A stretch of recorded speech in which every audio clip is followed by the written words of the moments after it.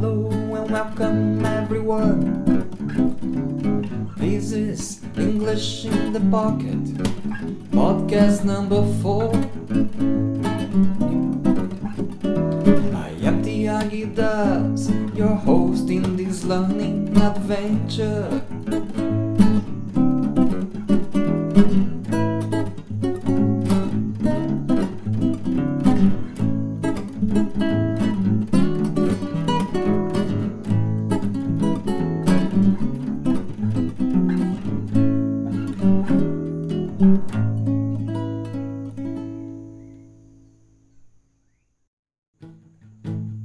Hello and welcome everyone! Today's podcast is all about traveling and moving on in many ways. I'd like to start by quoting a very wise person who once said, "Every day is a new day, and you'll never be able to find happiness if you don't move on." Carrie Underwood.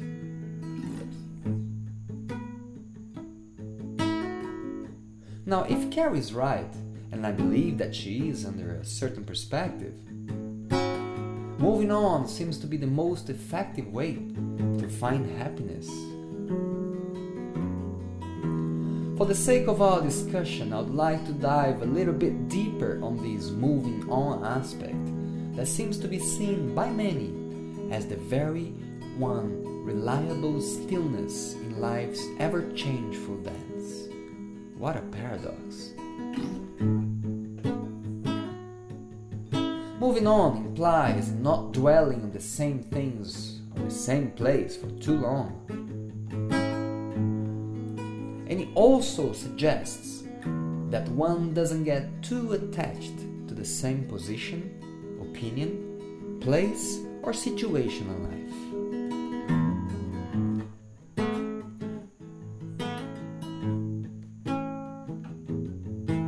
It's widely accepted that when things get too rough and tough in life, we tend to react almost as an instinct, just simply to get out of that situation, whatever it may be.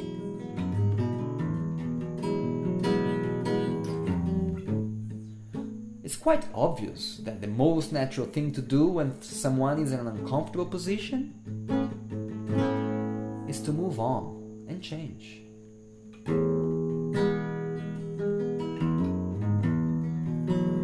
If that weren't true, we could be risking to be known as masochists.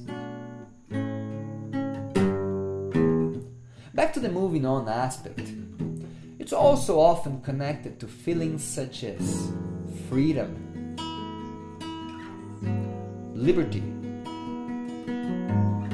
freshness, clarity, and spontaneity. Maybe just that sensation of the wind blowing against your face is enough to wash away your worries and concerns and feel free again beyond your stranded self.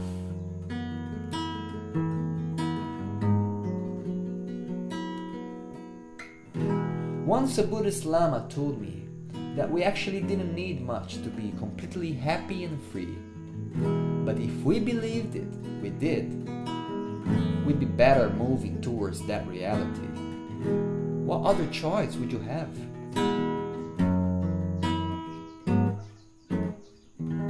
In that mindset, I went off.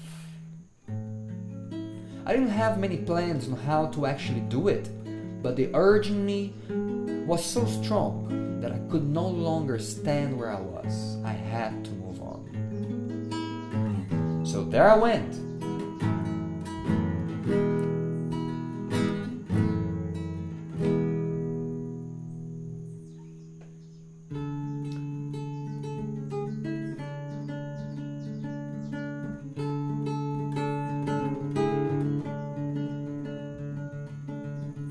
I took the plane to Miami, where I was meant to meet a friend with whom I had already traveled in Brazil. But that's another story. The plan was to take his mom's Thunderbird crossing west along 10 states all the way to Idaho Falls, which is on the far west upper corner of that country. Just a quick note for those unfamiliar to the term: Thunderbird is a car. It actually moves as a spacecraft on wheels, and it is by far the most impressive car that I have ever driven in all my life.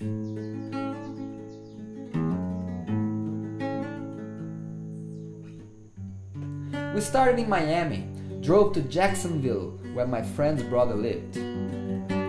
From there we took a left and cruised through Georgia, Alabama,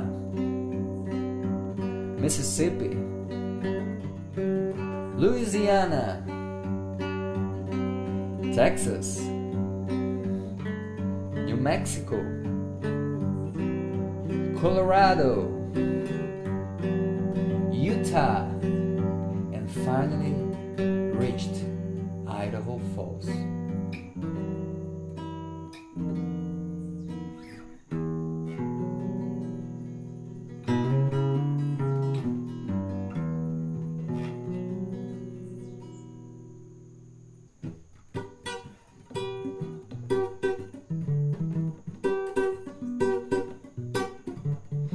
From Idaho, I carried on by myself, hitchhiking. That's right, sticking my thumb up out to the road, sometimes holding a sign that just said west. I was going west, as far west that I could, to Oregon State. Oregon's redwood forests are considered one of the tallest and oldest trees on earth, just to the point that a car can actually drive through one of those. The highest ones can range from anything around 90 to 115 meters, and I tell you, the sensation of being next to a giant that big makes you feel quite small.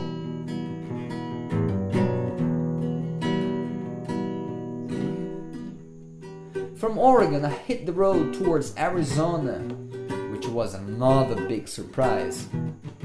I had just heard of it in the Far West movies, but I had no idea what the desert felt like. I remember staying at the Navajo Reservation, which was some 50 kilometers or so inland, a red dusted oceanic landscape. The sun blazed down during the day, and the wind blew strong in the night. Desert has its magic and its mysteries. We once went camping at Sheeprock, which is a sacred site for the Navajo people, and is a dramatic 2,000-meter plus rock mountain formation in New Mexico, near the border to Arizona. It was already dark when we arrived. We still had to find a place to pitch our tent and rest from the journey.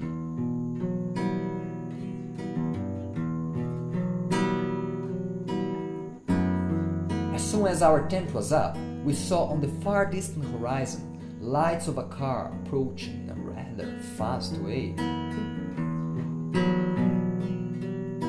We got a bit anxious, but there was not much to do but wait and see what those people wanted. When they got closer enough, we could see a truck with a few indigenous young guys, quite big, driven by who seemed to be the father or uncle of them. Two young ones shouted out from the back of the van saying that we were in sacred Navajo land and we could not camp out there, and if we really wanted to stay, we would have to pay $100 per night. I was baffled that these guys were asking us money for something that was sacred to them. So as we got to speak a bit more, I noticed that the driver, the only real grown-up amongst them, was quiet, as if leaving all the talk to be done by the young guys that were determined in asking us for money. As the conversation escalated towards only one possible end, I approached the driver inside the pickup and looked sincerely at his eyes. Putting my hand in my pocket, I got a small crystal quartz that I had brought from Brazil and said, "Look, I'm not giving you this from my pocket as much as I am giving this from my heart, straight from my land, which is also very sacred to me." The man looked at the crystal, stopped for a second, and said something to the young guys in Navajo language, which might have meant something like, "Mission's done, let us go home." So my friend shouted out friendly to the guys, "Hey, do you know where we can get some firewood here in the desert?" To which they replied, "Get a beer and we will bring some firewood."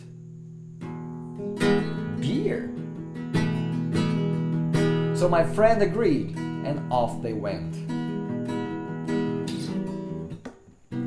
A few minutes later, they came back carrying logs and sticks, so we sat down, lit the fire, and finally confessed. "Sorry guys, but we haven't got any beer on us, but we did bring the guitar though." To which they smiled and chilled out to some Brazilian tunes.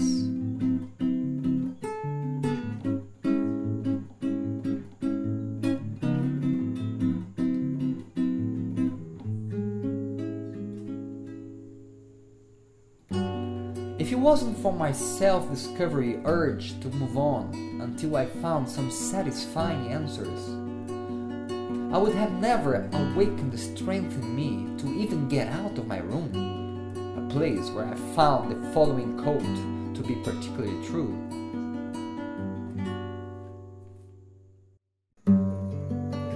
"Loneliness is an integral part of traveling.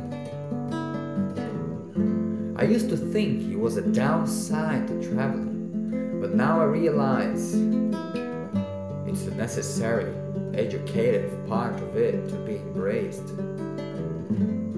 David Mitchell.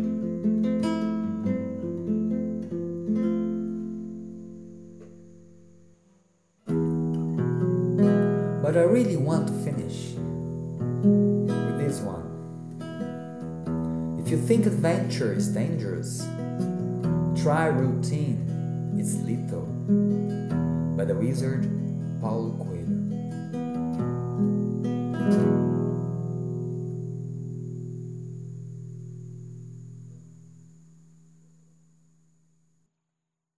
One, two, a 1, 2, 3. 1 little, 2 little, 3 little Indians, 4 little, 5 little, 6 little Indians, 7 little, 8 little, 9 little Indians, 10 little Indian boys. 10 little, 9 little, 8 little Indians, 7 little, 6 little, 5 little Indians, 4 little, 3 little, 2 little Indians, 1 little Indian boy. Now your turn, okay? There we go. 1, 4, 7, 10 little Indian boys. 10, 7, 4, 1 little Indian boy.